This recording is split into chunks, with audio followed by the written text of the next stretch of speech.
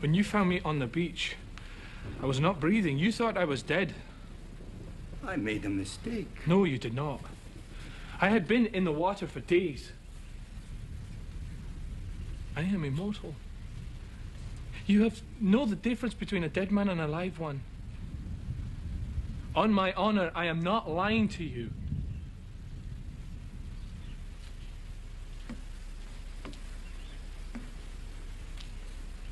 You are truly immortal?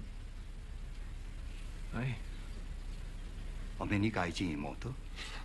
No. But some of your people are. Amazing. So is your answer. I say no.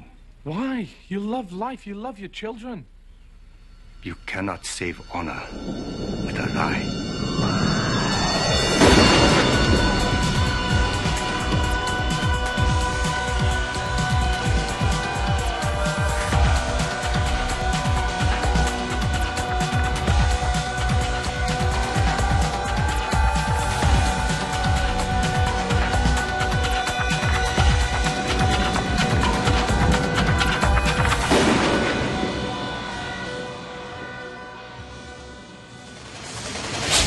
It's Scottish Body. Welcome to Highlander Rewatch, the podcast where each and every week we talk about another facet of the Highlander universe. I'm one of your rewatchers. I'm Keith. This is Kyle. This is Eamon. And welcome to our inaugural episode of the third season of Highlander, the series. For the That's record, right. You do not have a Scottish body.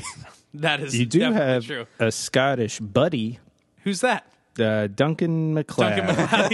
He's all our He's immortal all buddy. of our Scottish buddies. For a second, I thought you meant you. I was like, are you Scottish? I am part Scottish, I Actually- found out. Welcome to the third season of Highlander Rewatched. We just finished up a 4-part series talking about Highlander 2, The Quickening. I was damn proud of how concise we made that. Only 4 episodes about that thing. Yeah. It could have gone Yeah. on forever. It could have gone on for 7, like with our first Some movie. people were disappointed.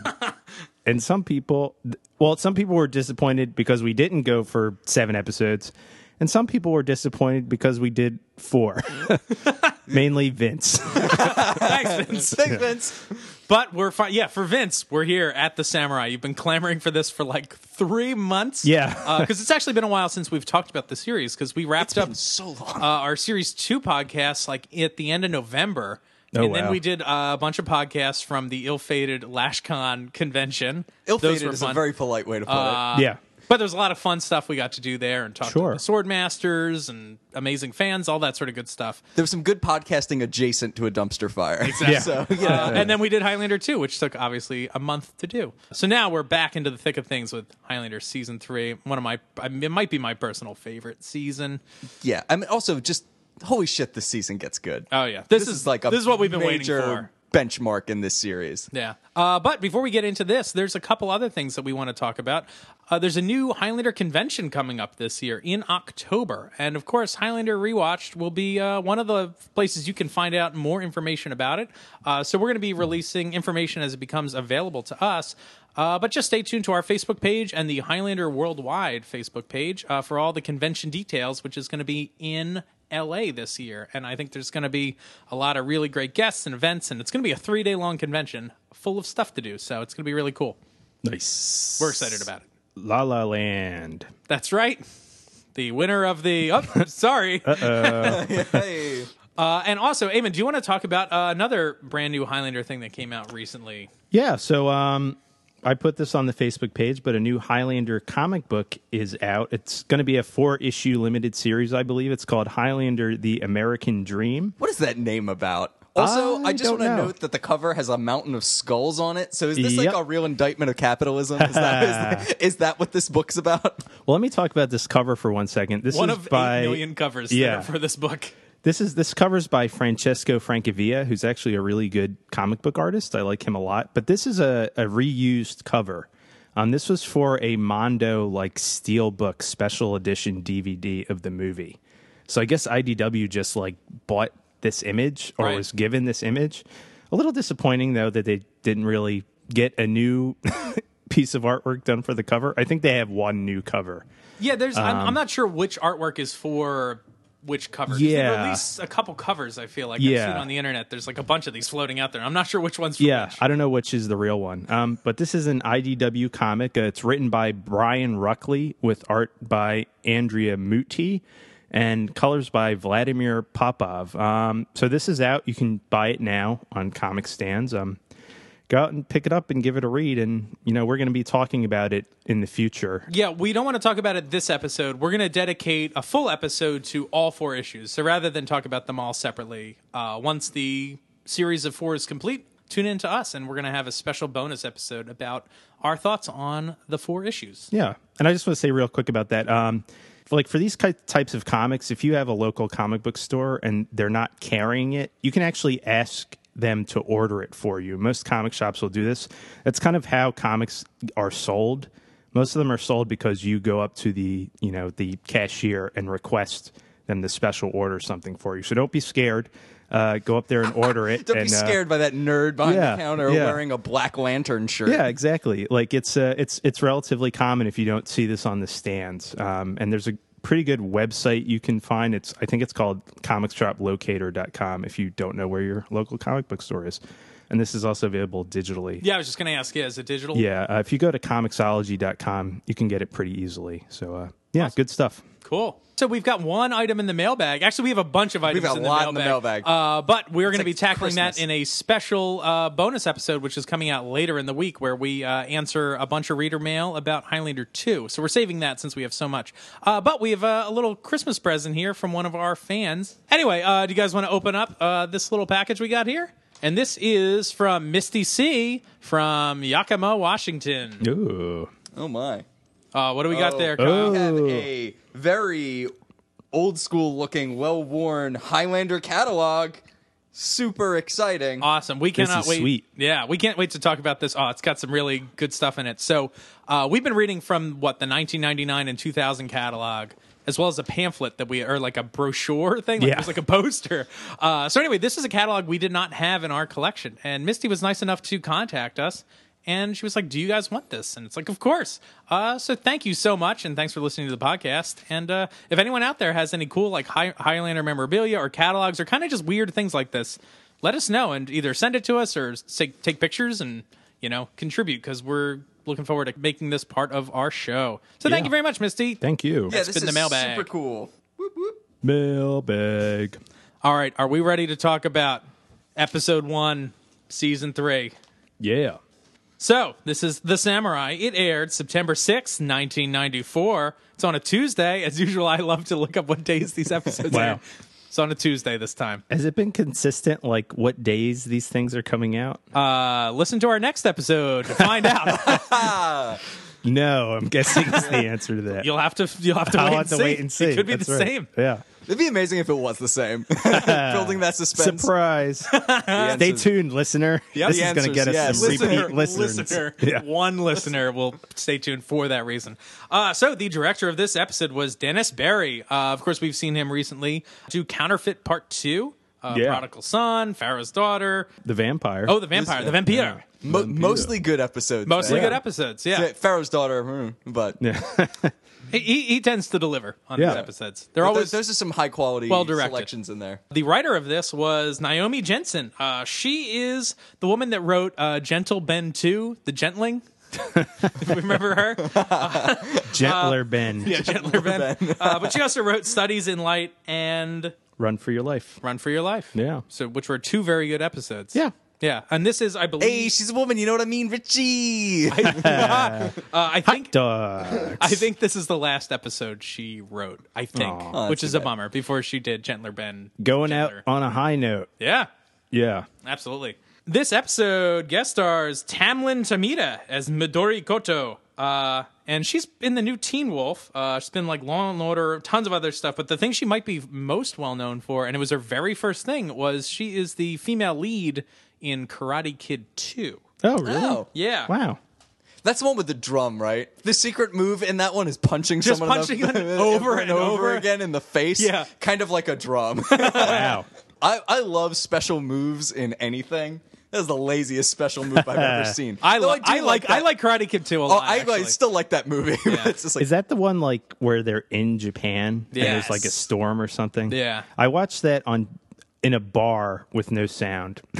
what? That's how I saw that movie. Wow. You see a lot of movies in bars. I drink Was that a also lot. the first time you saw like Highlander Endgame or Yeah. something Yes. like that? That was I saw Highlander Endgame for the first time in the Khyber Pass pub in Philadelphia with no sound on. I remember you were texting me Yeah. while you were watching. I looked up and I saw Christopher Lambert and Adrian Paul on the screen at the same time, and I was like, "Oh my god!" As I was drinking expensive beers. Yeah. Kyver's good, man. It's great. I love it. The Everyone- Khyber Pass pub in Philadelphia. Why are we giving these ads away? This episode also stars Stephen McHattie as Michael Kent. He's in tons and tons He's and in tons of so stuff. much shit. He was in Watchmen 300. He was the voice of Shade in Shade in Justice League. yeah. But he's been in tons of TV. Beauty and the Beast, the old 1989 one. Beauty and the Beast. That's right. He was Elaine's psychiatrist Oh, that's right. boyfriend on Seinfeld. And I was like, where do I know this guy from? And that's where I chiefly remember him from. He's good. Yeah, he's really good. Yeah, he's good. Very ominous. And then, of course, Robert Ito stars in this episode, and he's back because we've already seen him as Johnny Leong Yeah. in Revenge of the Sword.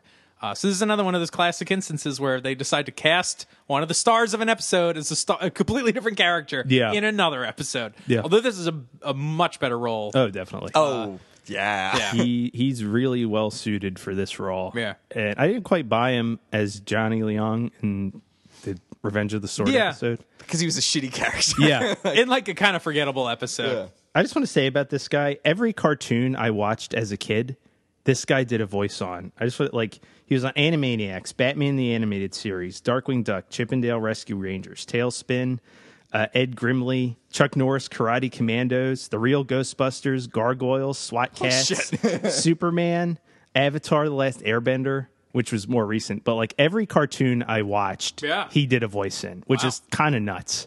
And I'm also a big nerd who watches a lot of cartoons. But Very good. And then finally, Hiro Kanagawa as Akira, the lover in this. He was on Heroes, Caprica, and I remember him as the principal of Smallville. whoa. Oh. Like in the high school, he was the principal. How about that? So he was in like a bunch of episodes of that. And you guys were on an episode of Smallville. We were in the special features. On a bonus. Oh, okay. and anything where they talked to us was cut out. Yep. It's just like a still of us in a diner, and Keith looks very intimidated by a hamburger. He's like looking at it like it's gonna bite him. Is that why they cut it? Yeah, that's it. I think our stories were too raw, man. Yeah. Anyway, it's time for one of our favorite segments, Ooh. the IMDb episode description. Yes. All right, guys. This episode is about a cheating wife flees her husband when he kills her lover. She turns to Duncan for help. She shows him an old spy scope. Duncan recalls when he last saw the spy scope and how he got his katana. Duncan soon discovers her husband is immortal. What? I love the use of the phrase, repeated use of the phrase spy scope. Spy So scope. spyglass would make sense. Spy scope? Duncan recalls the last time he saw the spy scope. What? That's a weird, like, also that I like that they describe her as a cheating wife. I mean, that is what she Accurate. does, but it just sounds like, Yeah, it sounds really Negative? Yeah. I mean, it's not good. no, But- cheating wife. All right, guys, let's hop into this episode. We should start with the opening credits. Philip Aiken is back. Yeah. No I was more so Maurice. I got so pumped when the theme came on. I know. Like, it had been a minute, and I was like, yes, here we are. Born to be kings. I'm not sure about that. So this episode opens with like a like I guess we're in like Tokyo or something. You're It's in some modern Japanese, Japan yeah, somewhere. modern Japan, Yeah. and it zooms in on like a hotel room, and two people are. I assumed this was their ugly home. It's like really, their apartment is Oh, I like guess it's an apartment. nice in like a real shitty 90s way with like pink carpet. Yeah. I was like, this place cost a lot of money and is very ugly. and lots of like It's like- vertical blinds Yeah. and stuff. Like, and they have like a black leather bed awkwardly in the middle of the room. It's weird. It's tacky, is what Yes. it is. yeah, Tacky. See, that's how you know the villain lives there. Yeah. yeah. Also, there's like vaguely offensive music in the background. Like, Like all the Kodo drums. yeah, it's like not, it was like weird, like kind of, this music is to let you know you're in Tokyo type Right. music. these two people, I guess, have just got done with... They were just making coffee. Yeah, Yeah. they were just making coffee together in bed. Making coffee. And so it's our heroine, Midori, and her lover, Akira. Yep. I don't know. He's fawning all over her, but she, I guess, seems to be feeling guilty. Like, she does not Yeah. want his You never compliments. let me compliment you. Yeah. Maybe I don't deserve compliments. She's got a raspy voice. Yeah, that's what she sent. That was a clip we played. It's from drinking all that Midori. Yeah. So, Is that like a melon liqueur? yes, it's like green. Gross. Michael Kent calls on the phone. It's her husband, and he's like, "Oh, I was headed to the airport. I left my briefcase in the closet, so I'm coming back for it." So I guess she tells Akira, like, "Get your shit together. Cheese it. You got to Yeah. get out of here." So he goes to leave, and I guess then she checks the closet and realizes the briefcase isn't there. That's and then right. She gets suspicious because she's like, "Uh-oh, he's like up to some no good." That's a trap. Right, it's a trap. It is a trap. So two goons grab Akira in the hallway. Yeah, these two white guys grab him and like drag him down to the parking garage. And we get another look at this guy, Kent. He's like he's got an intimidating face. Oh, So, yeah. yeah. He's got Yeah. like a real kind of like craggy face. My notes refer to him repeatedly as Casanova Frankenstein because I couldn't remember his real name. But I just refer to him in my notes as hubby. hubby. Hubby. So he pulls out a sword, and it Yeah. turns out he has a Muramasa blade as well. As we'll find out, because Duncan, it turns out, has the same sort of sword, which I think is important, Yeah. but doesn't really get explored. From the 16th century. Right. And so he talks about how they would test the blade strength. It's kind of badass. He Yeah. gives like a very scary It's description awesome. of this thing. Yeah. Do you want to play it? Yeah, let's play this Yeah. clip because it's pretty Yeah. rad. This is an authentic samurai katana Japanese made by the sword. great master Muramasa in the 16th century. 30,000 repetitions of pounding and folding to make this blade. You know, they used to test the blade by lining up condemned men to see how many would cut through in one stroke. This one did 5. It's recorded under here. Truly, a labor of love. Something bad's about to happen to Akira. And his wife, Midori, has come downstairs Talk to me. to see this. You should have talked to me before you started screwing my wife. My wife. He's gearing up for the swing, and he's out of here. Pretty cool. Yeah. He's a good bad guy. Yeah. Yeah, that was super intimidating, and Yeah. like his voice is great. He's got an intimidating presence. He's very tall. Yeah, big guy. So Midori's in shock, and I guess she runs back up to the apartment, and Michael ends up back up there as well to confront her about this whole thing. So she's like, "I knew there wasn't a briefcase," and like, so he calls her out, like, "I killed your lover," and then he gets like fucking gross, and he's like, "Make love to me like- now." Like, Yeah. You can never leave me. Never. Make love to me. Yeah. I just have just like a bunch of sad faces after that. It's Yeah. like, oh, this guy's very rapey. Midori decides to stab Kent. Yeah, in the back she has while- like a sword hidden or a knife hidden. Yeah. I think the music in this scene is like really great. Like it's really like all these like kind of cranking sounds, and I don't know. I think the music in this whole episode actually is pretty top notch. Yeah. It's really cool. All the Kodo drums that are playing, and it's got a lot of energy to it. It's good stuff. Yeah, I like the drums a lot. Remind me of the Akira soundtrack, the anime movie, because that has Fitting. a lot of those drums. That's right. Yeah. In that as well. All right, so now we cut, and we're back into the gym. The gym. I'm super pumped to see Charlie. It dojo. does feel like Charlie just like burst into somebody's apartment. Everyone's like, "Oh, Charlie!" Like, but my notes is just like, "Oh, it's so good to see Charlie again." I know. Man, like, I don't know what it is. I love this guy. Like, Him and Mac crush yeah, it every their time they're on screen chemistry together. is so much better than like the average chemistry between Richie and Mac. That like, Yeah. I don't know. They just like they work. If Clay Aiken just like Clay Aiken, Clay Aiken. Yeah. Philip Aiken. Philip Aiken. Clay Aiken. I find just like his presence on screen is just like kind of really warm. I don't know. He's great. And a lot of times on this show, we talk about the bromance between Charlie and Mac, and so I think we got to play this clip because I don't know if anyone noticed this line. Oh God, yeah. Klaus? You son of a bitch. Predator. Jenny. Welcome back. Good to see ya. Good to be back, Charlie. Yeah, well, you're looking pretty good. Yeah, you too. Now I thought kiss. the doctor said take it easy. Well, he also said all the parts work. He gets That so is- geared up, That's really flirty. Like and they are like looking at each other. they're up and gonna down. go they're like- upstairs and fuck right now. I'll say like, you son of a bitch. Oh, Predator. So Mac has been gone in Paris for like 6 months. This is the first time they've seen each other in a long time. And so Charlie is like, you've got a visitor like waiting for you in your office. And so I was like, hold on 1 second. Like, how did this all work out? And it's Midori who's come to visit him. So at this point in the scene, the logic of it is, one, this woman shows up and obviously has talked to Charlie. And she said she's there to see Mac. So two, Charlie must have said something like, oh, well, he's in Paris and he's not around. And then she was like, you know what? I think I'm just going to wait in his office and wait for him. Like, why is she still there? well, maybe Charlie knew he was coming back. Yeah. Oh. It's like this is the first time they've seen each other, but he knew he'd be back today, or like would be That makes dropping sense. by. Maybe? No, Yeah. that makes sense because otherwise it makes zero goddamn sense. Right. I'll just wait in his office. I'm That's just saying, the way I was yeah, thinking. It's like, you she's know, just going to chill out. path of least resistance. Yeah. Well, she has nothing Humans else sometimes to do. communicate their plans to each other before they appear randomly. No, they don't. Sometimes, every once in a while. Actually, this entire recording session was like spontaneously put together. Yeah. We all just happened to show up at this place at this time, and there just so happened to be recording equipment set up. So, like, fuck it. We also just so happened to see these episodes of Highlander, so let's go. That's right. There we go. By All right. chance.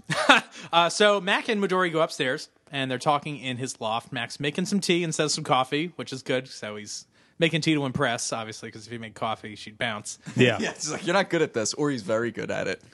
Oh, I just wanted to say the first time he sees Midori, he has like a weird flashback to a woman in a kimono. Oh, that's for right. like just a second. Yeah. Mac is wondering why she's there, and she hands him a telescope.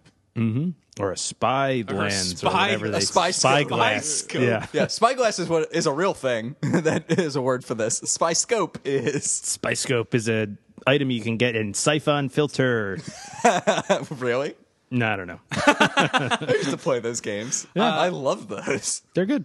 So Mac says this spy scope represents a promise made to the Kodo family over 200 years ago that the Kodos could always come to the McLeods when they needed help. So we get a flashback. Japan, 1778. Yeah, we get a title card, which is nice. Yeah, which seems to be a trend in this season. Yeah, which is very good. Yeah, but Mac is washed up on the beach along with some boat bits. Gotta get this boat bits. Yeah. I like boat bits on my salad. Yeah. Robert Ito, Koto, Yeah, comes Hideo over, Koto. and he finds Mac, and it looks like he's dead. He like Yeah. rolls him over, and then a bunch of like samurais or these goons show up. Yeah, Yeah, they're like samurai or just samurai warriors. or Yeah, and they something. start Yeah. fighting Robert Ito. For some reason. For some reason. I don't Yeah. know what's going on. Yeah. But then I guess Mac is revived, presumably because he got turned over Yeah. by Robert Ito. So he's not drowned anymore. I guess, And then yeah. he kind of helps Robert Ito. The Yeah, choreography. the Robert Ito does most of the work. Yeah. like they almost like play up at this point how kind of like clumsy Duncan is. Like Yes. he's like tripping in the water. Like his like footwork is all lousy. Yeah. but like he still holds his own. But Yeah. they're definitely teasing that he's kind of want to learn. Yeah. This is like the big turning point for Mac in general in the whole series, I'd say. Like the arc of his character. Because he's a pretty stoic character in the present day, especially like in season 1, we saw him as like Outlandishly uncomfortably stoic. Yeah. Like, but this is kind of him becoming kind of grown up. So This to was speak. transition from Barbarian Duncan, which Right. he's referred to as Barbarian multiple times in this, which I find very satisfying. But Yeah.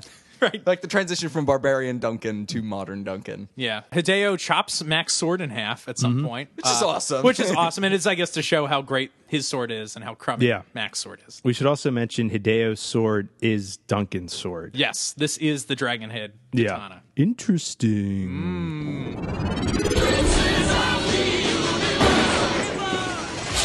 Hey Keith, have you heard about the amazing promotion that we're running? You mean the one about starting season 3? Yeah, that one. What's the promotion? As a special gift for starting our season 3, you can get 30% off on our sweet, sweet Highlander magnets. That's a number that starts with 3, like the season. Oh, what thematic pairing. If you haven't seen them yet, Keith, what kind of amazing magnets can you get from us? We have an awesome 5-piece magnet collectible set done by resident artist Eamon, featuring 5 of the characters from the Highlander television show. We've got Duncan MacLeod, Amanda, Joe, Mythos, of course, who we're meeting in season 3, woo, and a very special Highlands warrior Duncan, which is really cool. They're all rad. By checking out these magnets, you're not only supporting this podcast, you're supporting local artwork and your favorite rewatchers. So, keep this fandom alive, support these magnets, and get 30% off while you're at it. Yeah, 30%. And this is a limited time offer. This deal is only running for 2 weeks, so make sure to head over to our Facebook page. And again, this deal is only available on our Facebook page. 30% off for these 2 weeks. So click on the Shop Now button and pick up your magnet set today and display your fandom in style.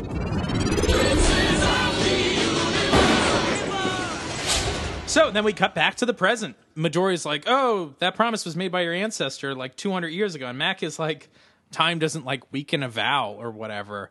Unless you're A murderer? a murderer in, what's this, Dracov in Warmonger. Because Oh, yeah. fuck you. Then you're time dead. does weaken it. That is a great point that I Yeah. didn't think about. Right? I was thinking about that a lot, especially because she comes right out and tells him what she did. Like, Yeah. oh, like, I'm a killer. Yep. Right. Interesting. And Mac's like, okay, that's fine. Yeah, it's okay. Whatever. That's all right. Yeah. It's okay. Going downstairs, I guess Mac tells Charlie that he's got to hop off to Japan to help Midori out with this whole situation. There's a weird bit of ADR dialogue because Mac is like, oh, I'm heading off to the land of the rising sun. Did you notice this? Like, for some reason, they had to re-record this dialogue. And I was trying to think, what could it have been? And my only guess is it's the land of rice and something else. And they thought that was not appropriate. I can't figure out what the other thing would be. But I can't figure out why it's ADR'd, unless there was just some weird problem with the audio. It's Yeah, probably maybe. that. Yeah. Because why would they say that? It's so strange. Like, I had to watch it like 4 times. I was like, why is this ADR? Like, it seems out of place. But That's weird. yeah. I also just want to mention there's a lot of like touching with Mac and Charlie Yeah. during this, like when they're like, he's like, can you watch after the dojo? And they're constantly touching each other. I'm just like, if they were married, I'd be like, sure, that's what this is. Maybe they were. Maybe they were. So, Eamon, what happens next? Midori's going to her hotel room, I guess, to get her shit. And then who appears but dead husband, Michael, whatever his name is. Kent. Yeah. Kent. Not Kemp. Michael Kent. Yeah, he is alive, and we find out now that he is immortal. Mac gets the buzz, and it's like, uh-oh. Right. Yeah.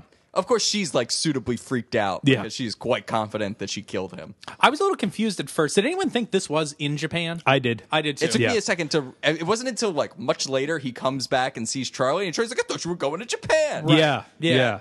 Like, I thought she was headed back up to that apartment that she normally stayed at or Yeah, whatever. that's what I thought it was too. Yeah. I was pretty confused. Yeah, apparently I was looking at the script. There's like a bit of cut dialogue that was supposed to be here that would have clarified it. And I guess when Mac is waiting in the lobby, he's on a payphone and he's ordering the tickets to Japan. So that would have let us know where we are. But yeah, I just assumed we were in Japan at this point. Yep. Kent sees them together and he does kind of like a Batman disappear thing, Right. which is kind of cool. Because he throws a smoke pellet. Yep. Vanishes. After Commissioner Gordon asks him a question. Yeah. Harvey Dent. Can he be trusted? So I guess back at Mac's place, Midori can't, like, she's like, I know I killed him. And he makes up some sort of excuse. Like, well, you probably just missed a vital organ or something. Yeah. But There's Mac, some of course, knows what's up. Japanese saying for that Did I didn't anyone look write this down. up? Onitata. Onitata. Means big demon. What? That's what my research found. What about Big I wrote D. Onidata. Onidata. I wrote Onitata. I got nothing. One means big demon, the other means big omelet. That's not true at all. Your answers would have said huge omelet, bro. So then we cut to Kent's yacht, which I guess is in Seacouver, and we find out later that he like keeps a boat there. Yeah. Like that's the thing. Yeah. Okay. He wants to find everything out about McLeod. Right. How This much he's worth. Doo-doo-doo-doo-doo. What he had for breakfast. Who Yeah. did he have breakfast with? It's like he should call up what's her name from the European Tribune. Oh, yeah. yeah. Because she knows who everyone's better had have breakfast breakfast with and what they're eating, all that stuff. Just reminded me of the Sea Witch. Like, Yeah, it does. It's cold. the Sea Witch.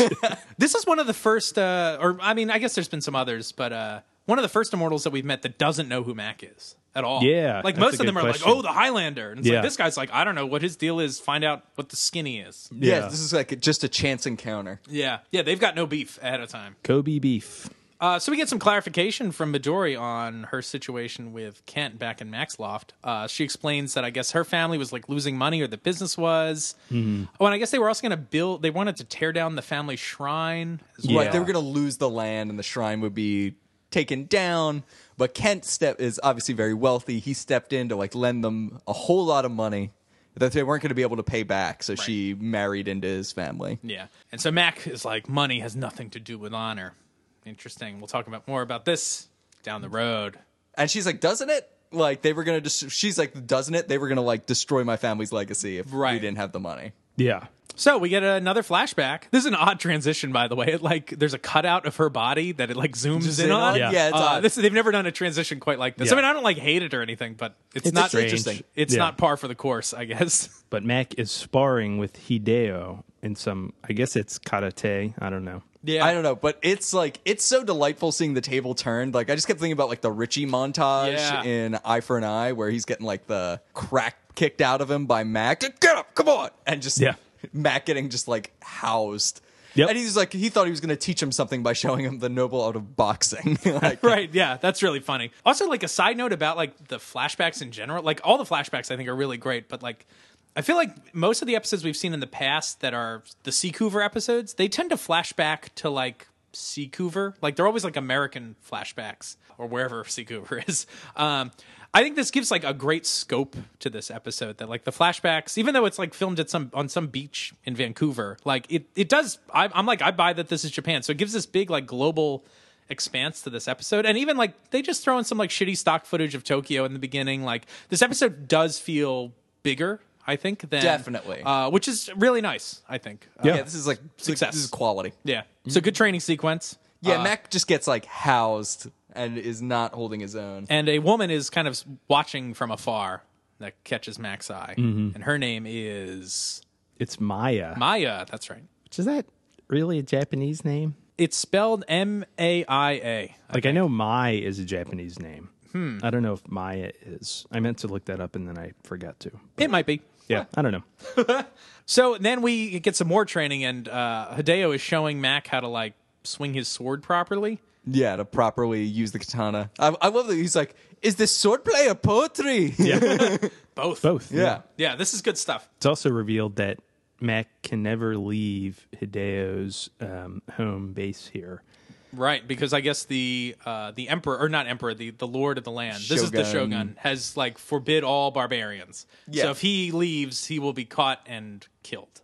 Yeah. Bad news. Yeah. Well, it was like historically closed until like American ships came and were like, hey, Is that Commodore Perry? yeah, it's like, Yeah. hey, we will blow up your country if you don't Yeah. start trading with us. Right. Yep. Okay. Like, whoops. Yeah. The set here is particularly beautiful. Like they're on like water and there's this weird bridge. Yeah. It's really good. Yeah, it's a good location. As Hideo's talking to Mac at the very end, he just kind of like adjusts his sword in his like sword belt. There's an actual name for it that I don't know, but I thought that was funny. He like straightens it. That's good. So I guess Hideo needs to like run some errands or shit, and so he just leaves. He's like, "Hey, like my daughter will take care of you." So we have not mentioned at this point that Maya is played by the same actress that plays Midori. How do we feel about that?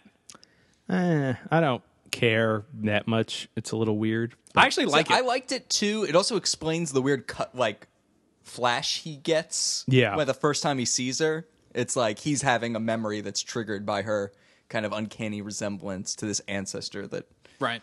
she's seen. I think it helps kind of like tie the whole thing together and explain some of Mac's like emotional connection to the whole thing. Yeah, I'm into it. I think it works well to just kind of, it's a nice thread through the whole thing. They also pull something, if I remember correctly, like this in Highlander 3. I feel like the love interest in that also plays his love interest Yeah. in a prior life, which I also kind of like that, because it's like, it's not about her looking the same, but it's about you getting the same kind of emotional response from his previous love and his current love. It helps you connect to both a little bit better. Anyway, that's what's going on here. So Mac is in a bath. And he's singing and women this barging. is great. Yeah. Also, like they have to teach him how to bathe. Right, And I it's get- like just comedy ensues. Yeah, no, this is a great scene. I guess the Japanese custom would be you would bathe outside of the bath, like you would scrub yourself down, and then get in the bath to soak, so you're not soaking in like dirty water. Makes sense to me. This is where your quote from the beginning of this episode comes from. Oh, did it? She's like, this is not how the Japanese bathe. And he's like, well, this is a Scottish body. And there's also some great line about how he does so know how to bathe. He bathes once a month. Yeah. It's great. Yeah, I that's like good. how outraged he is. It's really funny. So then after this, Mac gets dressed in a robe, which he really is digging. He's like, I could get used to this. And she, I guess, is feeding him like lunch or whatever, and it's a meal of sushi, which Mac has never had. So again, comedy ensues as the barbarian tries to use chopsticks, which is really funny. He eats raw octopus, which is not raw octopus at all. It's cooked. Raw octopus is rough, man. That is chewy. Chewbacca. It looks like raw octopus. Then he eats it. It is raw octopus. He makes a good face. No, this is like good stuff. When Adrian Paul, the fact that Adrian Paul was not funnier, and it's not because of him, it's because of the script. Like that season 1, he was so stoic. Like Adrian Paul is legitimately like, I think he's got pretty good comedic timing most of the time. Like he's good physically. He's like, he makes goofy faces. Yeah. The mark of any good actor. Yeah. Makes Yeah, goofy goofy faces. Expert faces. actor. Yeah. Lots of goofs. Yeah. But no, I think he's good in both of these scenes. Like Yeah, he's he's great at great. playing like this fish out of water character. Yeah. Hopefully we can see more of this in his present day persona. So Mac is going to go kind of investigate what's going on. So he asks Charlie, he goes to Charlie and he's like, Charlie, can I ask you like a big favor? Can you like watch Midori? And I was like, a big favor? Like Charlie has taken bullets for you. He's been watching the dojo for 6 months. It's like, this is small this is favor. no big Yeah. deal at all. This is peanuts Right. compared to the price you've extracted from Yeah. Charlie. Charlie's Yeah. been beaten like practically to death in the zone, like for Mac, like Yeah. all this crazy stuff. Stuff. It's like, oh, I gotta ask you this huge favor. Can you please watch this woman? Which, of course, it results in another beating for Charlie, as we'll Yeah. find out. Yeah. So maybe Mac was right to be like, hey, Yep. I'm going to ask you a par for the course favor where you get the shit beaten out of you. So back on Kent's boat, we get an amazing scene of ADR with one of Kent's goons. This is Oh, guy's voice. it's yeah. rough. Yeah. And this voice, who is this voice? Obviously, they're not credited at Yeah. all. But like we've heard this guy's ADR before, and I can't figure out what other character this is. Is this the cop guy, Darius? That's who I thought it could Yeah, have been. Darius. Darius. Let's get back in the car now. Very strange ADR doubling. Yeah. But this scene also just as a comment to the whole episode, like, I don't know if it's because it's the very first episode in the season, so they had maybe some extra time. I feel like the editing in this episode is like spot on. Like, Yeah. if the pacing is really nice, like there's actually like a fair, I would say a fair amount more edits in this episode than there are most of the time. It just feels really good. And then we get this bizarre zoom in to like a water tank, like an oil thing.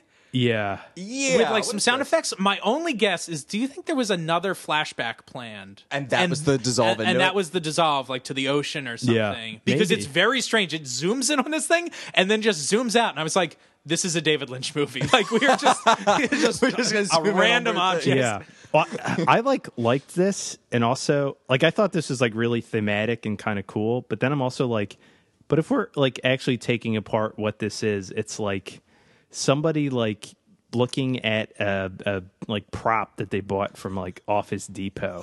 It's like something that's going back and forth, and it just has like blue water. goo in it. Yeah, you gotta get that blue goo. But I kind of liked it. It was like kind of ominous. They play like Yeah. ocean noise. It could be just like somebody watching that bird that like dips down into Those little mercury birds. the water. Yeah. No, I agree. Like the ocean sounds, it does feel very ominous. Yeah. Like it gives some great mood to the scene, but it's utterly strange. And then when McLeod walks into the room, like it takes its time a little bit, and he like comes in from the shadows, Yeah. and it's like this episode in general is just a little bit more like I don't know thematic or something Yeah, in its it is. editing. It works, but it's kind of silly It's at funny the same time. you bring that up. In my notes at this point, I just have, at this point, I am realizing this is absolutely the best Highlander episode we've seen, right? I think. Yeah, Yes. Like, I think even so. I mean it's been years since I've seen this episode, and it's always been a top. But it's like, Yeah. wow, like halfway through the episode, it's clear that this is like, Just the overall quality and mood is Yeah. so much higher. Like Yeah. it just feels like such by almost an order of magnitude, a more polished piece compared to some of the episodes that have come before it, and unfortunately also compared to some that will come after. Yeah, but yeah. Just like it really shows the level of refinement that this show can hit. Right. It's funny you say that, Keith. I just want to say, like, I watch this at home, and I have roommates, so occasionally they have to watch a Highlander episode with me, and they've seen some of the worst episodes of this show, and they're like, why do you spend time doing this? Like, after, like, watching The Zone. That was one of the ones they had to watch. My one roommate watched this episode with me, and he was like, this is, like, the best episode of this show I've ever seen. Yeah. Like, unsolicited comment. So I think that just speaks Definitely to how good this is. Yeah. Yeah, and I will also say the shit Highlander episodes are like half the fun. Yeah. Oh, Like- we have a blast Yeah. talking about it. Yeah. They're a part of what makes this thing special. Yeah, Sure. but when people ask at least me personally, like, why do you like Highlander? Like, this is an episode. Like, I'm never like, oh, I like it because it's like cheesy '90s stuff. I mean, like, I guess I can kind of say that now. Like, that holds a special place in my heart. But Sure. it's like this is the real reason I think Highlander stands the test of time and should, and like people should like this show because of stuff like this. It's good stuff. Yeah. So we actually get a pretty interesting conversation about honor in this scene because Mac explains that he made a promise to the Kotos to protect them. Michael's saying, like, well, I'm her husband. Right. Like, And my honor has actually been damaged because Yeah. of this scenario. Like, she was cheating on me. She cheated on me and then she tried to kill me. And Yeah. like, granted, I killed him, but like for him, that's also about his honor. Yeah. So this is good stuff. It's getting a little complicated here. And it's also just good because there's like, it is just, I think this is why they focus, just thinking about like thematically and symbolically, why they focus on that little ocean office max thing, because it's like an oil and water thing. It's like an imperfect mixing. And it's like these characters, it's followed immediately by this interaction where there is no reconciling these two. And that's, and the way the conversation ends is amazing. Mac's just like, look, like, if you're going to go after her, I'm going to kill you. Yeah. And that is it. Like, we're done here. Yeah. Your move. Yeah. And it's awesome. 'Cause, yeah. you know, That's a good insight about the Office Max toy. I like I was like, I don't know. I was really trying to think of why, because I wrote that down too. I was like, what is this thing? I think you're right. I think that might be what I it think is. that's like yeah. the little symbol they tried working into it. I do also agree, though. I think there was supposed to be a flashback there. But anyway, this conversation's like great. And I think this taps into something that is a common criticism that we raise, that this episode does better, but I think could be even better still, which is just to say, this guy's not that evil. He's definitely evil. Right. They make him evil. Yeah. But he is, in the way he deals with Mac, he is less evil than a lot of the people we see him interact with. And this conversation is like very rational. They have different interests. And I wish, frankly, I wish this guy was less evil than they presented him being. Like, make this be purely a dispute about like honor and just like a difference of opinion and like difference of priority that leads them into conflict. But like they do extra things to make him sleazier and like scummier. So you feel good about him getting. Well, I think you know, I think they have to. It's this weird balance they have to, because you're right. That is a common criticism we bring up about this show, is that like they don't let the bad guys be like gray enough. Like they're always like super evil, because he obviously like is up to no good. Well, he's like a misogynist. He's gross. He also has goons for some reason. Like it's like Yeah. that can't be good guys don't have goons. Yeah, no, Right. there's no goons. Good guys don't have goons. They have crews. I like that. yeah, they crew up. Yeah, they grew up. They don't. That'd be a goon good up. T-shirt. Good guys don't have goons. But I think wrapped up in this is they also have this problem with infidelity in the episode. So if they make him an okay guy, like I feel like we give a little sympathy to Midori for cheating on him, because Akira seems like a nice guy. He's complimenting her, like, whereas like Kent does not compliment her at all. No, he's he like possesses he her. possesses her. Where Yeah. Akira seems to love her and he's affectionate towards her. And so it's like, oh, we understand like her husband is garbage, so she has found this man that does legitimately love her. For me, at least, like I kind of sympathize more with her, and I don't cast her infidelity as villainous in any way. The cheating wife, like that term. Well, it's like the shit they always do in rom-coms. Yeah. Like, Right. They always inevitably break up with the person they're not, in quotes, not supposed to be with. So they have to make that person like an inconsolable asshole. Right. So Yeah. that like you can celebrate the breakup as opposed to like mourning the fact that Yeah. you know somebody's going to be really hurt by it. So I think that's a little bit at play here. Is that he's Well- bad, so we're okay with her cheating on him. Like they kind of have to make him a murderer in this instance, I think, because if Mac kills him, then Mac's just a monster. Like killing her husband just for being like a misogynist isn't okay. But it's like being a misogynist is bad, but like it's not a murder-worthy offense. right. But like this guy being a murderer makes it kind of okay for Mac to chop this guy's head off. Yeah. But they do kind of have to amp it up. If he was abusive, that's a different story. That might kind of put it back into maybe it's not so bad that, Yeah. well, I don't know. It's tricky. Yeah. Also, I want We should come back to this at the end because I have more thoughts. Oh, yeah. Because Yeah. like this is a great episode. I am convinced it could be 20% better. Like, yeah. All right. I'm Well, we're I'm carving that position out now based on some of the things we've said. There's definitely We'll good stuff to talk we about Will, at the we end. will cycle back. Before we leave the yacht, I wanted to say two things. Yes. Before he makes the goons leave, he says, "Wait, don't go that way. Go out the back way." And I'm like, "They're on a boat."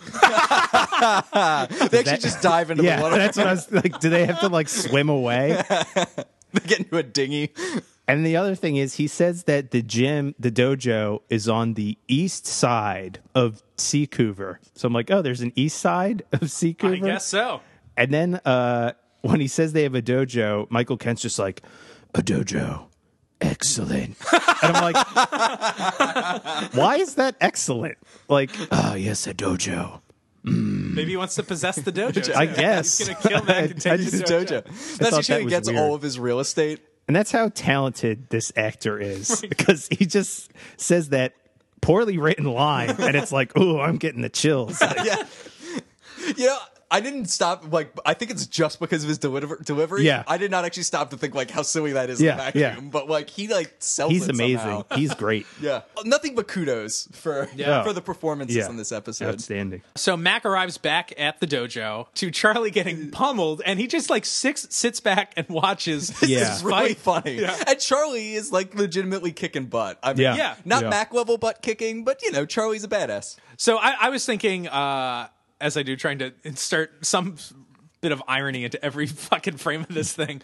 Like in a TV show, this scene is really funny. Like Mac's a smartass. He lets Charlie get beat up. If this was real life and you watched a friend, like even though he was winning, like I'd be like, you fucking asshole. Yeah. Like, you let me do that. I could have been killed. Like, Yep. Wah, That's wah. that's really funny. Yeah, that's a great point. Like Also, Charlie is like just recovered from being shot, Shot. in the heart. Like, like he almost died, and now he's getting like the shit kicked out of him. And Mac's just like, bum, ba, bum, ba, bum, ba, bum, bum, bum, bum. sing the blues. So they go upstairs to check on Midori, and she's gone. And at first, Charlie thinks like there must have been another goon that like snuck in behind him. Not true. She left on her own accord. Yeah. Also, I want to point out something that Charlie indicates after getting his butt kicked. It's like, man, you're gone for 6 months. I didn't even get a hangnail. Like, you come back and I'm getting like pummeled by these goons. And it's like, hey, you know what? This is a corrosive friendship for you, Charlie. Oh, yeah. It's not good for your health. It's life threatening. Like, So I guess Charlie picks up the spy scope. Yeah. And he's like, oh, what's this? And Mac is like, He looks through it like a little kid, and we Yeah. get like a great transition. yeah, so it transitions through the spy scope. Calling it a spy spy scope scope. is insane. I mean, it's like false Tessa. We gotta use the language of these IMDb descriptions.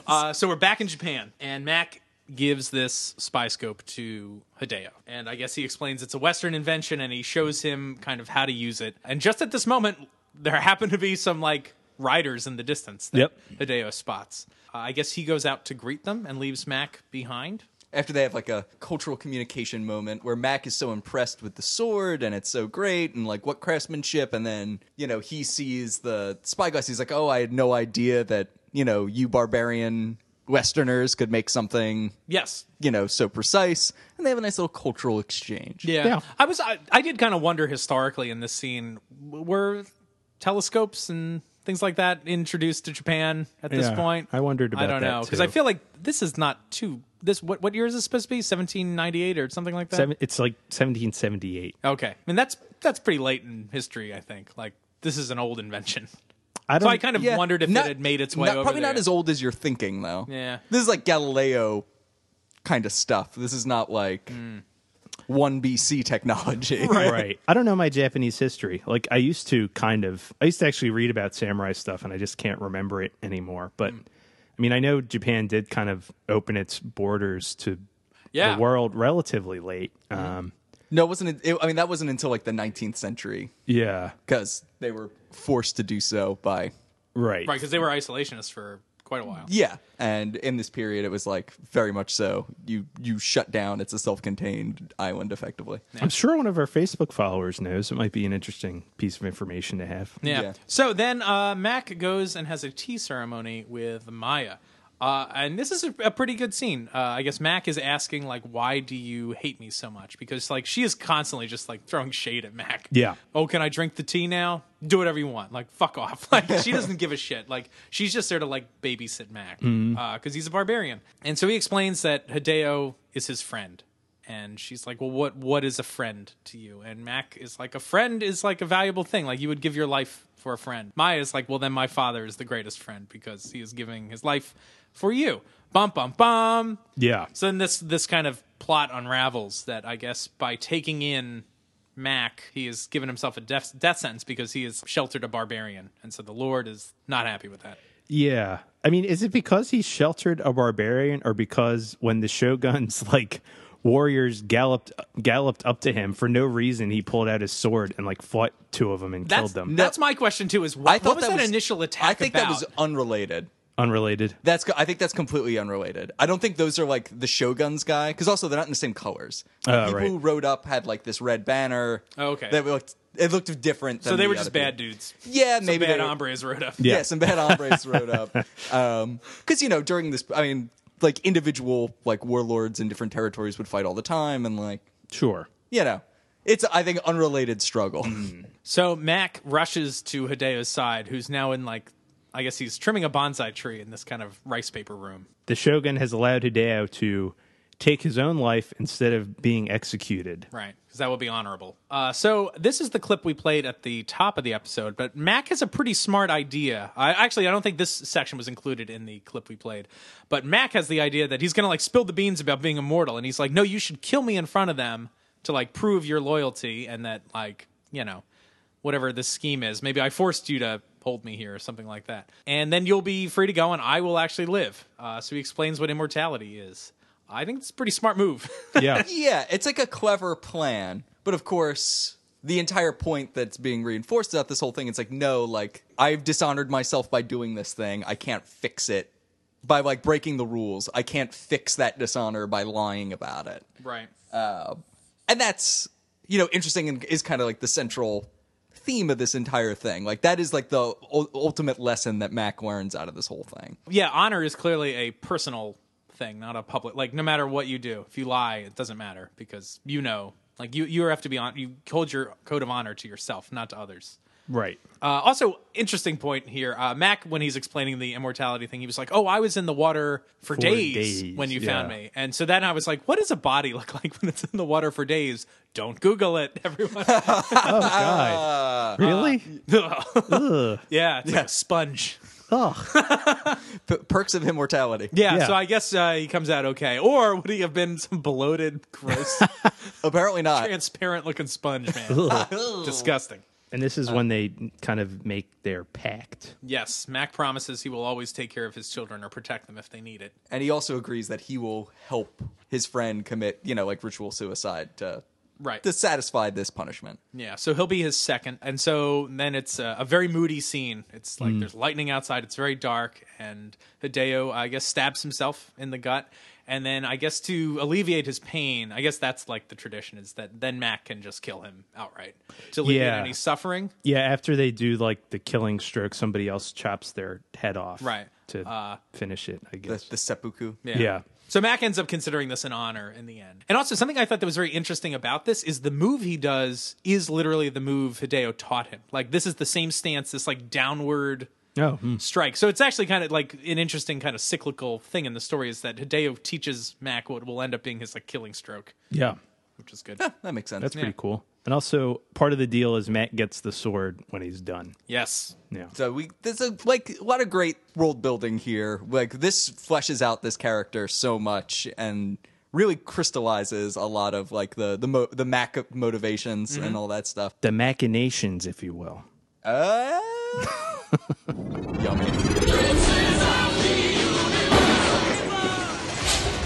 Hey, rewatchers! March is a very special month because it is the Try Podcast month.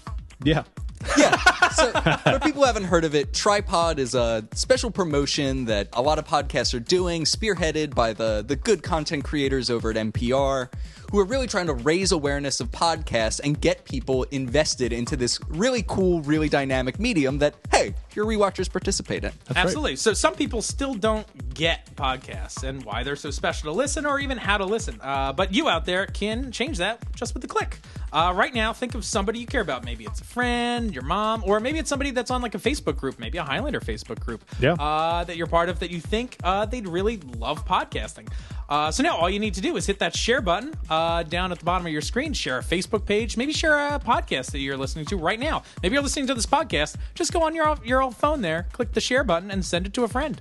It could be on a Facebook post. It could be in a text message, in an email. There's lots of ways to share stuff. Yeah. And if they don't know how to access podcasts and, gain entry into this cool world of content, show them how. Give them a quick blow-by-blow on how to get great podcasts. Yeah, because there's a ton of great podcasts out there, not just Highlander-centric ones. There's a lot of good stuff. And they're free. This is, one of the greatest free sources of entertainment you can find anywhere. And so share your love of whatever podcast you're listening to this week on Twitter, Facebook, and just add the hashtag TryPod, which is TRY pod. And thank you guys for spreading the word about podcasts that you love. And another great way to spread the word is by leaving a 5-star review on iTunes. Believe it or not, we're not just looking to get like great reviews and feel good about ourselves. Though we love it. We are fueled by your praise. Yeah. Without it, I'm not sure how I'd get up in the morning. Right. I'm so dependent. But every review we get, whether you actually type a review or just click on 4 stars, 5 stars,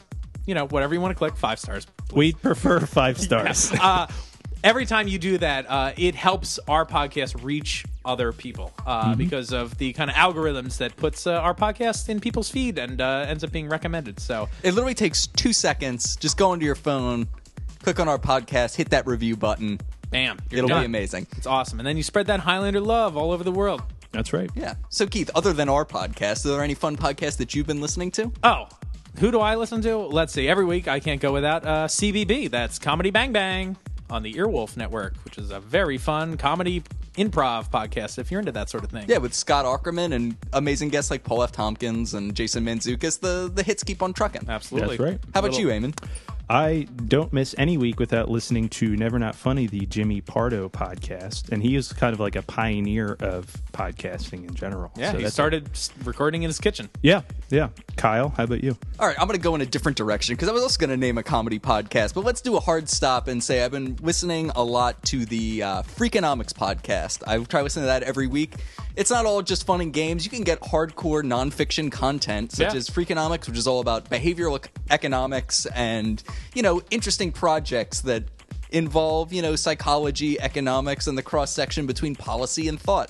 It's really interesting. I highly recommend it. If you're listening to us just because you like Highlander, like maybe you like Highlander, you found our podcast, you probably have other interests. There are literally podcasts about everything. Right. Like you can find a podcast about something that interests you. Yeah. So do you like knitting? There's a podcast about knitting. There There's is. probably a bunch Yeah, of podcasts there are. about knitting. Yeah, There's so- pottery podcasts. There's music podcasts on every genre. So Yeah. just do a search and you're going to find something good, I guarantee it. Yeah. You're going to like the way you look. You're going to like the way you look, I guarantee it. Thanks Also, again. there's a Men's Warehouse podcast that I listen to every week. It's actually just an ad on repeat. Yep, that's right. So thanks again for spreading the word about podcasts and Highlander Rewatch. Hashtag tripod. Hashtag rewatched.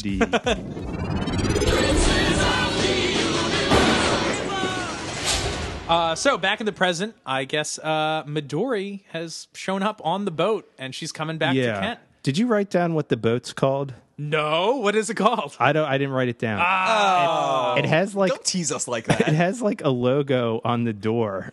It's like this is obviously just somebody's boat that they like rented. It's probably like Vancouver like booze cruise Yeah. line. The SS Pussy Magnet.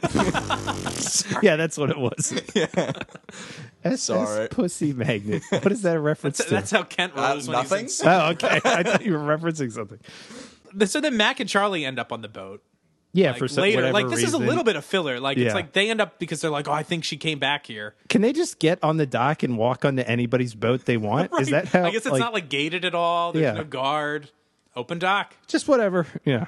So anyway, then we cut to Japan because Mac, I guess, says like, I know where they went after this. Like they must have returned home. Yeah. So Midori's at the Koto Shrine grounds, Right. praying at what I guess is Hideo Koto's grave or memorial or something. Right. Yeah. And I think we should play this clip and talk about a lot of what this scene is about. Okay? Yeah.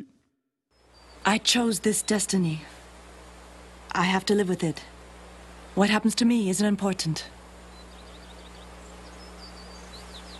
A great man rests here, Hideo Koto. It's because of him that the Koto name has remained great. Not because of his money. It's funny that a gaijin would teach me about honor. This is a mistake, Midori. Why perpetuate it? Honor. It isn't about making the right choice, it's about taking the consequences. And if I stay, I can regain that honor. Good stuff. Yeah. So this episode, I one thing I love about this episode is how kind of focused it is on the theme, which is honor. There are like 5 characters that talk about honor. Like, so Mac, obviously, he's got to honor his promise to Koto. Then there's Hidori. He's got to honor the wishes of his lord. Like when he decides that it's like he wants to kill himself because that is the honorable thing to do, and it's what his lord wishes. So he's got a code of honor. Then Kent obviously he feels dishonored by being like a cuckolded husband. Then there's Maya. Cuckle McCloud of the Clan McCloud. And then, of course, then there is Maya, who's also feeling dishonored by the presence of a barbarian in their life. And then finally, Midori feels like she has to like honor her family name. So all these characters have like honor at the center of their motivation through this whole episode. A+. Yeah. Buzz. Kent's here. His intro is insane. It's just like, Yep. there's a sound, and it like zooms over to him, and he's just standing there staring at them. On this bridge. And then he walks away, and it's really funny. He has his own samurai sword, which I guess we know already. Right. Yeah. And so, yeah, they're both fighting with... I wonder why they made them have the same sword. I feel like this could have easily been a 2-parter, too. Oh, yeah. Yeah. And I think maybe getting some more backstory on him, maybe. I don't know. It's super solid as a 1-parter, but I kind of wonder if there's any significance that he essentially has the same sword as Mac. Yeah. They don't really touch on that. I kind of wish they did. but- Yeah. Because it also could have been interesting to see, like, you know, I don't think we get to see his code of honor play out too well. Like, he mentions, like, I have to uphold my honor because she killed me and cheated on me. Yeah. Like, if like, both of them were... Because we know Mac is driven by honor constantly through this series. It would have been nice to see like him be the mirror of Mac and be driven by a different set of honor, and so that when they fight, it's like really these 2 codes of honor coming head to head. But maybe that was at some point lost on the cutting room floor or in the script. Is this Kent's house now, the Koto Shrine? That's a good question. I don't know. Certainly his money stopped it from being destroyed. I don't know if that means he owns it or they own it together or what the deal is. Yeah. To me, I'm like super on board this episode almost until this point. And this is where I think things get a little murky on Mac's end. So Midori does not want Mac to fight Kent. And she's like, don't, leave it alone. And then she's like, I release you from your vow. And Mac is like, this vow was not made to you, and you cannot release me from it. And I'm like, these double standards are out of control. Like, This is so weird. yeah, and it's like, so Hideo can make a vow that binds all his offspring to Mac to be protected by him, whether they want it or not. And she clearly does not want it right now. Well, yeah, the whole thing just becomes confusing because why did she come in the first place? Well, I guess she just changed her mind. Well, I guess she was originally coming to him because she needed help because she thought she had killed her husband. Right. The ingredient Yeah. that changes is that he's alive, so she decides to go back to him. Yeah. Because I guess maybe she thought that her reaction was wrong, that she should not have hurt him for this. thing? Well, she like Or is she just is she scared? Yeah. I mean, is that also Yeah. part of this? Well, It's she probably like- thought like the police were going to come for her, Yeah. and that's why she came. Well, I So, mean, okay, she's I scared kinda of answered Kent. my own Like, that's question, why yeah. she goes back to him. Is she's just terrified of what he'll do. So it's better for me just to like be submissive and go back than run. it's more like she has to go back because of all this honor stuff. Yeah, I guess. Yeah. Yeah, because she lays out decent reasons. I mean, Yeah. at least reasons for herself that this is how she's justifying it. So yeah, so these crazy double standards that Hideo can make this promise that binds all his offspring to Mac, but then his offspring cannot like disavow that. Like they can't release that promise. It's like, Yeah. why? Like you're allowed to bind people in one direction, but it can't go the other way. And also, like the deal was that they could always come to him for protection. She doesn't want his protection. She's like, "You are not protecting me by doing this thing. Right. Don't do it." And then it's very weird. yeah, and then at some point, I feel like Mac even like explains. Like, it's like this is about. It's like, why are you explaining like mansplaining honor to her? Like, Yeah. Yeah. that. This kind of reeked of that. Anyway, I think this is the weakest part of the episode, just because it gets so murky, and I don't think Mac looks too good in this situation. So I wish Kent did something, or she thought it would be okay to go back, and then he does something again and was like, you know what, I'm wrong, and I don't Or know. she just doesn't choose to go back to him. Yeah. You know, maybe she's just having a moment, like maybe she doesn't choose to go back. This conversation happens in a moment of like doubt where she's like thinking aloud, like maybe I should go back. Maybe it's dishonorable not to, blah, blah, blah. And like maybe he, says like, no, like I'm committed to helping you. Like you're doing the right thing. And then the conflict happens. Not like, don't fucking do it. Shut up. I'm going to do it anyway. Yeah. Like, Yeah. Or just making like Kent come at Mac or something, so he has to fight. I don't know. yeah, or Yeah. maybe Kent won't let it go at this point. He's like, Yeah. like Right. you like Mac, you made your decision. Like you decided to challenge me. Like you Yeah. you don't get to change your mind now. Like, are Because they? my code of honor says that like your challenge to me has been accepted. So Yeah. Are they doing this on purpose? Like, Mac is never like absolutely in the right in any of these. I mean, sometimes he is, but Right. usually there's like a weird question or kind of like a inconsistency or like something. I'm wondering if that's on purpose or not. Maybe. I don't know. I think there were other ways to introduce that though than this. Yeah. Like than the way this is presented here. Because I feel like the challenge should come from like moral questions are murky and it's hard in any situation to know what the like 100% right thing to do is. Like the quandary should be the source of the uncertainty, not like Mac kind of being an asshole to some woman. Like Yeah. that should not be the source of like our discomfort. Well, I think that there's an interesting question posed here too about like what is the difference between like honor and morality, because they're different, and at least the way the discussions in this show have kind of presented honor, especially in this episode, but we've seen it in Warmonger with that promise, and he was like, "This is about your vanity." What was his name? The dying. Oh, guy. right. I forgot his Yeah. name, but yeah. Your morality, I feel like, is something that has to do with other people. It's like, this is how I interact with you and a community. Like, decisions I make impact a group larger than me. Whereas this honor thing is a deeply, like, it is solely a personal decision. Like, only one person has this code of honor, you. And you have to, that's why you can't cover it up with a lie, is because you're the only one who has to live with your code of honor. And so Mac basing this decision on honor is, I find, like, everyone has different views on this thing. Like, she doesn't want him to do it. He does. The choice he makes is not the moral choice. He makes the honorable choice, which in some ways is selfish. Yeah. Just because his code of honor does not line up with hers. Yeah, that is an interesting tension. I agree with like 80% of what you said about like honor being personal, but it's also a communal thing. Like you're also dishonored in the eyes of your peers, in the eyes of the community. Yes. Like there is, But we do have shared principles, I think, that we consider honorable. right. But then there is still fundamentally an internalization Right. component that is like the bedrock of the whole thing. The other thing is, like, they're both on holy ground. But they move. Oh, okay. They move, but like, They leave the shrine. Okay. if Mac could have like not done this and stayed there so they couldn't fight, like he makes the decision to like go off holy ground and like settle this with this guy against everyone's wishes. Like, like it's definitely weird. It's just like, this is something I, Mac, am going to do because I want to. Yeah, no one's asking you to do this. Yeah, at this point. And like, and it doesn't seem like Kent would have forced the issue. yeah. Yeah. Like if Mac just said like, okay, I'm going back home, it seems like Kent would have said, see ya. Don't let the Right. door hit you on the way out. Yeah.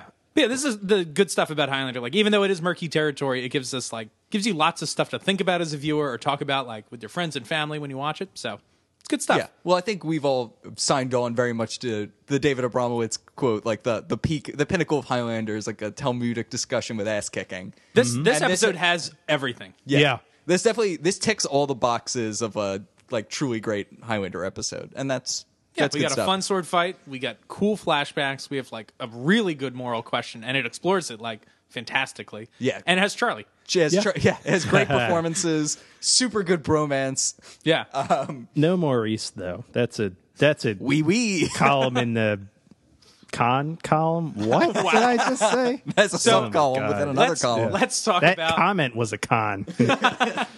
let's talk about this fight. Yes, let's. So it should be noted that this is, again, the first fight or the first episode choreographed by F. Braun McAsh. Go back and listen to our Crossing Swords interview with him and Anthony DeLongis. That's pretty cool. Yeah. But this is the first episode he did, and I think it's very apparent his choreography style. Especially, I think you could really notice a lot of it on the beach in that very first fight. Like, the fight just seems more kinetic. It feels grounded a little more, like where I feel like Bob Anderson's style is very theatrical. And Efron comes from that school as well, but Efron also, I feel like, I don't want to speak for him, but also comes from a very practical sense of studying real-world weaponry and how does this stuff function in reality. Yeah, not just on a stage. Not just on the stage. And so, the fight feels really kinetic, and it's good stuff. It is. So one of the craziest moves Duncan does is he catches a blade. Yeah. Well, yeah, that's at the end. That's like the final bit of this fight.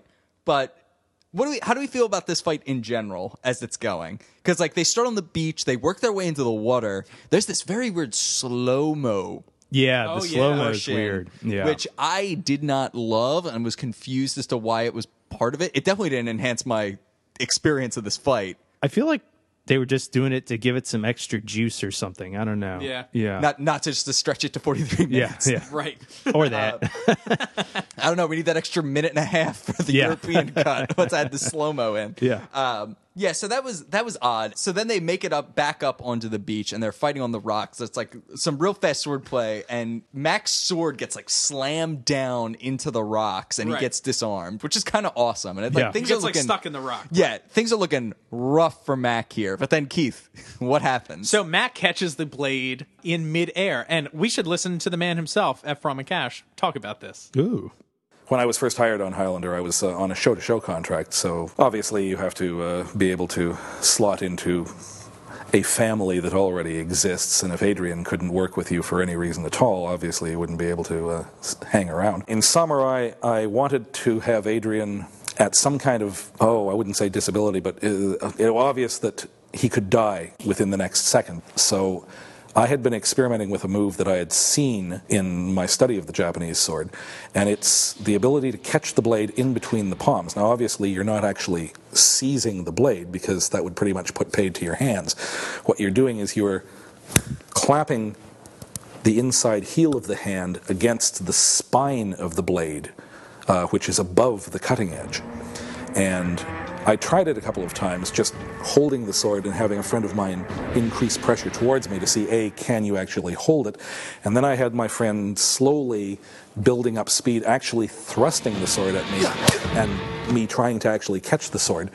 And when I convinced myself that it was physically possible to do this, I then put it into the choreography, where MacLeod gets his sword blade caught in between two rocks, knows he can't get it out in time, simply catches his opponent's blade, and then goes into a hand technique on his opponent's arms that allows him to strip the sword away from him, reverse it, and then run him through. So it was kind of a nifty way of ending the fight rather than the ways that had been used in previous episodes. That's awesome. And you see again like that dedication to practicality there, that like before you'd put it in, he's like, let's see if this is like fucking conceivable. Because that was the first question I had. I was like, can you do this? Or is your hand just going to get shredded? Yeah. That was like really fascinating to hear. Duncan doesn't actually do that if you look at the footage. Yeah, it doesn't quite. Yeah, he just kind of claps his hand on it. Yeah. But that's awesome. But it seems like it is possible. Also, I had forgotten until we just rewatched that clip And again, a good reminder of how like fast and kind of furious this fight was. When his sword goes down to the rock, there's a lightning burst sound really? effect. It's just like when his sword hits. When he like flips the sword around, it's awesome. Yeah, it is cool. Yeah, this is rad. This is good. So how does this episode end? With water jizzing all over Duncan MacLeod's body What? for the quickening. Yeah. Like when the quickening happens, like water shoots up in the air and sprinkles on his shirt, and then you can see like every muscle and like it's gratuitous. Yeah. There's a lot of daytime quickenings. Yeah. Yeah. Oh, that's yeah, awesome. yeah. A lot of them. So that's pretty much the episode. They then like light a candle on the grave to send it out. There's something I wanted to mention. When Mac pulls his sword out, Midori is like, "Hey, wait a minute. That's my family sword. How do you know what it looks like?" Right. I thought the same thing. There's no photography. I guess maybe there was someone did a drawing of it. Is there a drawing? That's not? insane. It is weird. I did but- think the same thing. Like that you would remember that drawing, so like maybe she would. I don't know. I thought that was weird. Yeah. I good mean, point. they get the impression that this sword is like of particular importance. Like Sure. legendary status. Yeah. Yeah. So maybe there's some writing about it or whatever. Yeah. Or it's just described throughout the family. Yeah. Not sure. But yeah, this fight scene was amazing. The episode's really good. And yet, I think it could be better. So, Kyle, you mentioned a 20% increase in quality of this episode. So how would you prescribe that happen? All right. So, first order of business, it struck me as this fight was going on. I was like, is this the last fucking samurai? Are they Tom Cruise? The samurai is one of these two white guys. Like, I think really it's supposed to be Hideo. Yeah. Is supposed to be it. But it's got this very like Tom Cruise-y like feel. Right. Was point one. So I think the first thing I would do is Ken should be Asian. Okay. Like he Yeah. should actually be Japanese to like avoid that like odd bit. Second point, they should know each other in the past. This is how I would have done this to like amp up the tension on the honor portion of it and also to give a motivation to Kent doing some of the things he does throughout this episode. Those riders approach, one of them is Kent. He's coming to deliver a message from the Shogun. And he has the conversation with Hideo. Afterwards, he then talks to this other immortal and is like, look, he found me. Anyone else would have been dead. Like, this is special. Like, are we going to have beef? Don't do it. And he says, no, because of like honor and justice, like this is the Lord's order. It must be carried out without exception. And that's the tension. He's like, no, the letter of the thing is this. Anything less is dishonorable. We're done here. Like, and if you interfere, we're going to have a problem. Otherwise, you can go. So this happens. Hideo dies. That's that. They then see each other again. Over time, this like dedication to like the kind of like a brutal, ruthless interpretation of what honor demands doesn't mesh well in the 21st century. So it's this, even if they wanted to play with this whole like cuckold scenario, it's like his honor over the hundreds of years has not changed. So he's like, I must kill him to clean the stain on my honor. Right. It's not malicious. It's just what must happen. Very much like Mako has this sort of problem where his code of the law doesn't really drive too well with the subtleties of the 20th century or the modern era. Right. And then he confesses to her, he's like, I killed this guy. As far as I'm concerned, that satisfies your dishonor to me. That's the situation. She freaks out because obviously that's kind of a crazy thing to do in the 21st century. Right. She still kills him, and then the same problem reemerges. Like, he doesn't want to possess her again, but she has attempted to kill him in a way that, like, must be answered. Right. She has to be punished for this because she tried to kill me and betrayed me. And, Right. like, it's not necessarily that he's angry about it, but that's what must happen. Right. And then Max steps in and it's like, no, like, I have to protect her. Like, she messed up, but, like, I am pledged to do this thing. Right. And that's the collision course. And, like, everything else kind of stays intact, but his position is not inherently unreasonable, though incompatible with the 21st century, and then they have to fight about it. Yeah. And then that solves the problem where you have to, like, mansplain honor to Midori because she is still threatened. And granted, she tried to kill him. Like, she's not being pursued unreasonably necessarily, but, like, there's more, like, there's ambiguity around her situation. And then they just have to fight for their sense of honor, and only one of them can make it. Yeah, I like having the honor be at stake for both characters. As you said, like, they're on a collision course. Like, these two codes of honor will inevitably collide with each other. Right. And I think that's I think would have allayed a lot of our concerns about this episode and would have just like put a nice thematic bow on the whole thing. But it is very good. And Yeah. I like the actor who played the villain Oh, he's too. He great. does a phenomenal job. So it's Yeah. like Yeah.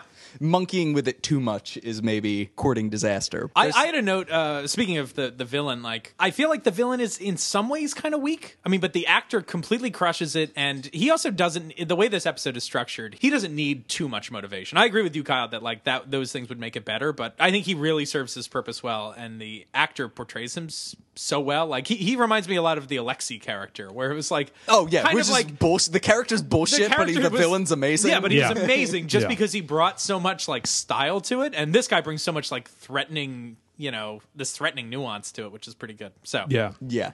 Kyle's point also just made me think of, we know nothing about this guy as an immortal. no, Like, we don't know how old he is. Like, we don't know what his story is at all. No. So that's a great point. And yeah, why isn't he Japanese? Yeah, That's, I that's don't- a great point. Yeah, like that. Maybe that just like bothered me more optically, seeing these two guys fight. These two white guys fighting with like priceless samurai swords on like the Yeah. beaches of Japan, and it's Yeah. like, where's Tom Cruise? Like, Yeah. well, perhaps it's time for some Watcher Chronicles if we want to learn a little bit more about Michael Kent. oh yeah, Since we didn't get too much from the episode. So Michael Kent was first born in 1866 in Topeka, Kansas. Topeka, Kansas, His perfect. His first death was in 1911. He was caught in a threshing machine. His Jesus. first teacher was Orville Weber. Cultural affiliation is American. His occupation is a commodities broker. Let's see, to read about him. So this is He from- really reads as a commodities broker. absolutely. Because most commodities brokers have goons, right? Yeah. Hey, They're I need. advisors, man. They're financial advisors. Yeah. Slash I goon. want to buy 6 tons of pork belly. Goon number 1. Well, from his Watcher Chronicle, Kyle, the irony that one can ride pork futures. No way. I swear. Are you fucking kidding I me? swear. I You're can't the best believe that happened. around. Pork futures and soybean forecast to the penthouse in the legendary Ginza district of Tokyo was never lost on Michael Kent.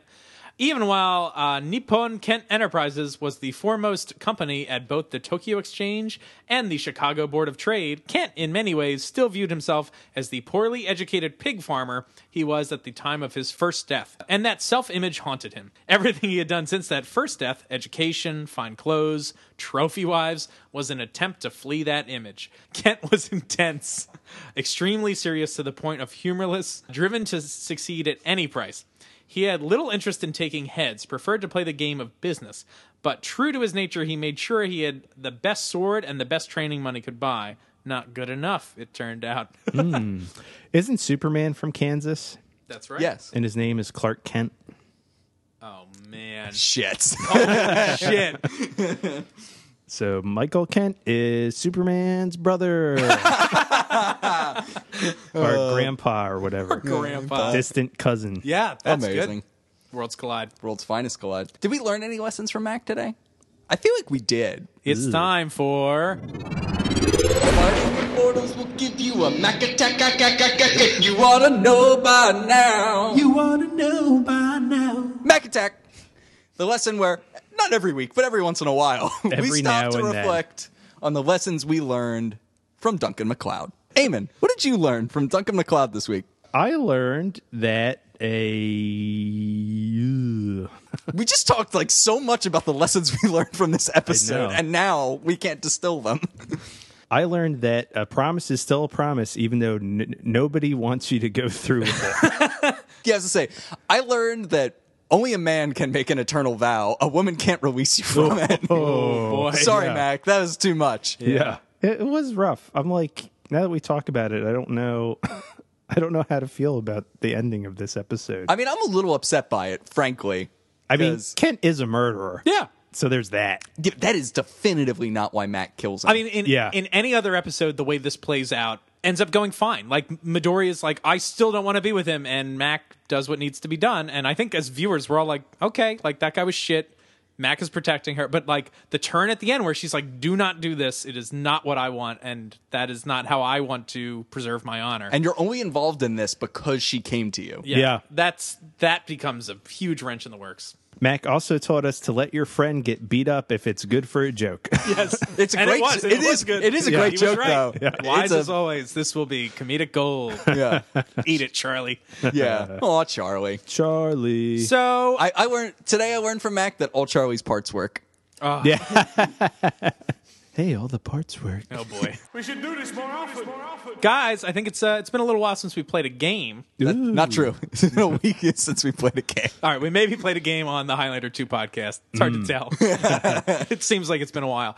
But been a while. What it has been a while since we've talked about is Highlander 1. Oh yeah. What's this now? Yeah, Highlander 1. So since we've just finished Highlander 2, I thought it might be fun to do a little game where we revisit Highlander 1. So we're going to play a game of It's a Kind of Clue. We're going to play Kinda Clue. We're going to play It's a Kind of Clue, Highlander 1 style. So Ooh. I'm going to give you both some cards, Oh, God. right? Oh, you're so good at this one, Eamon. This is And the one where I said the answer every time. every I single gave a time. clue. Every single time. I'm sweating right now, audience. So the only rules are you can give clues about the name or place or whatever the clue is on the card or the item is on the card. You just can't say that thing itself or a part of that word itself. You got that rule, Eamon? You have that one? You can't say what's on And the card. what is the time limit? I think we did 60 seconds. We did a minute last time, and we Minute? each had like 7. Right. All right, guys. So, Very stressed. all right. So when I start the clock, you're going to turn this over and you're going to be giving these clues to Eamon. Ready. Time starts now. Second unit director, we interviewed him. Andy Armstrong. Yes. This was the struggle between the United States and the Soviet Union that was going on at the time. Cold War. This is the wrestling act in the very beginning. Oh, shit. It's sung by that Alabama band. Nope. Pass. The Fabulous Freebirds. There it was. Fuck. Connor wears this footwear the entire time. Oh, Adidas tennis shoes. What color are they? White. I'm going to give you that one. This is a stone structure in the Highlands. Oh, Stonehenge. Castle. Yeah.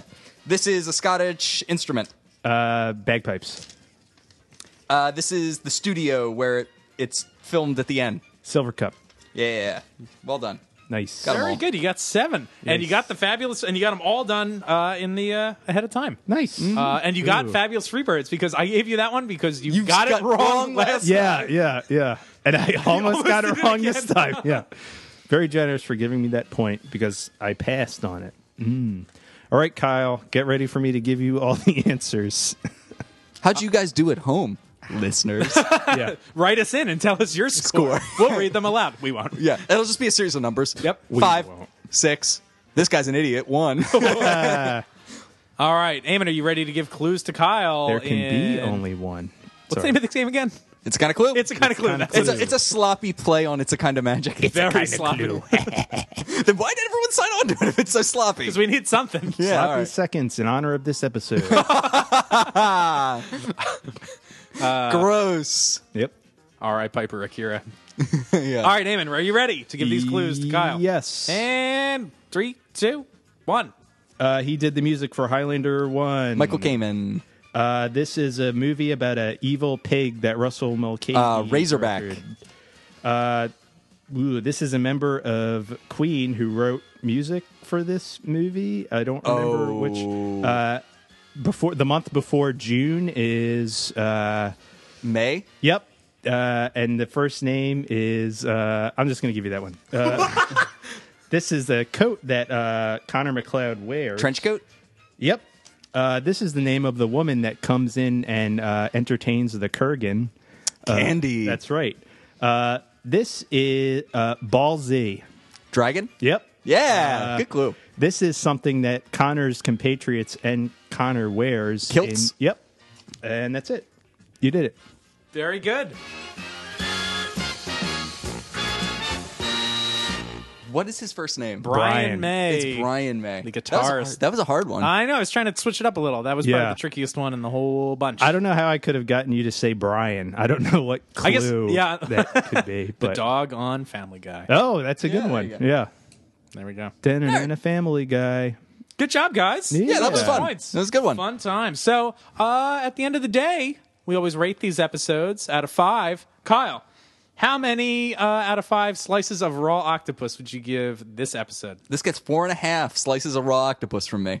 Very good. I think it would have hit 5 if not for that discussion at the end, frankly. But it's very good overall. Eamon, how many out of 5 jealous, cuckolded husbands would you give this?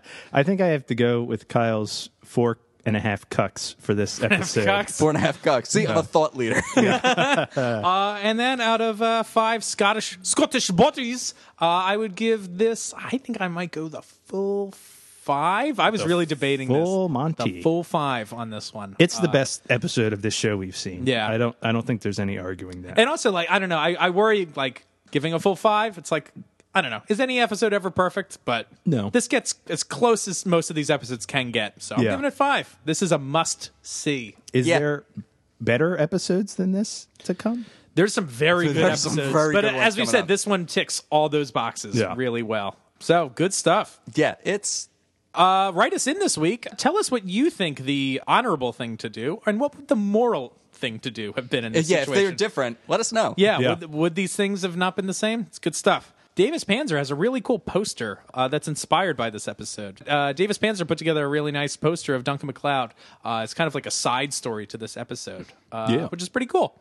So, Yeah, it's him in his Japanese garb, wielding his sword. It's a cool piece of art. Yeah. absolutely. So next week, join us for episode 2 of season 3, In the Line of Fire. I can't wait to talk about this one. It's going to be a lot of fun. Oh, I love that episode. So sign up. It's going to be great. Absolutely. So thanks for joining us. I've been one of your rewatchers. I'm Keith. This is Kyle. This is Eamon. Bye. Bye-bye. See you.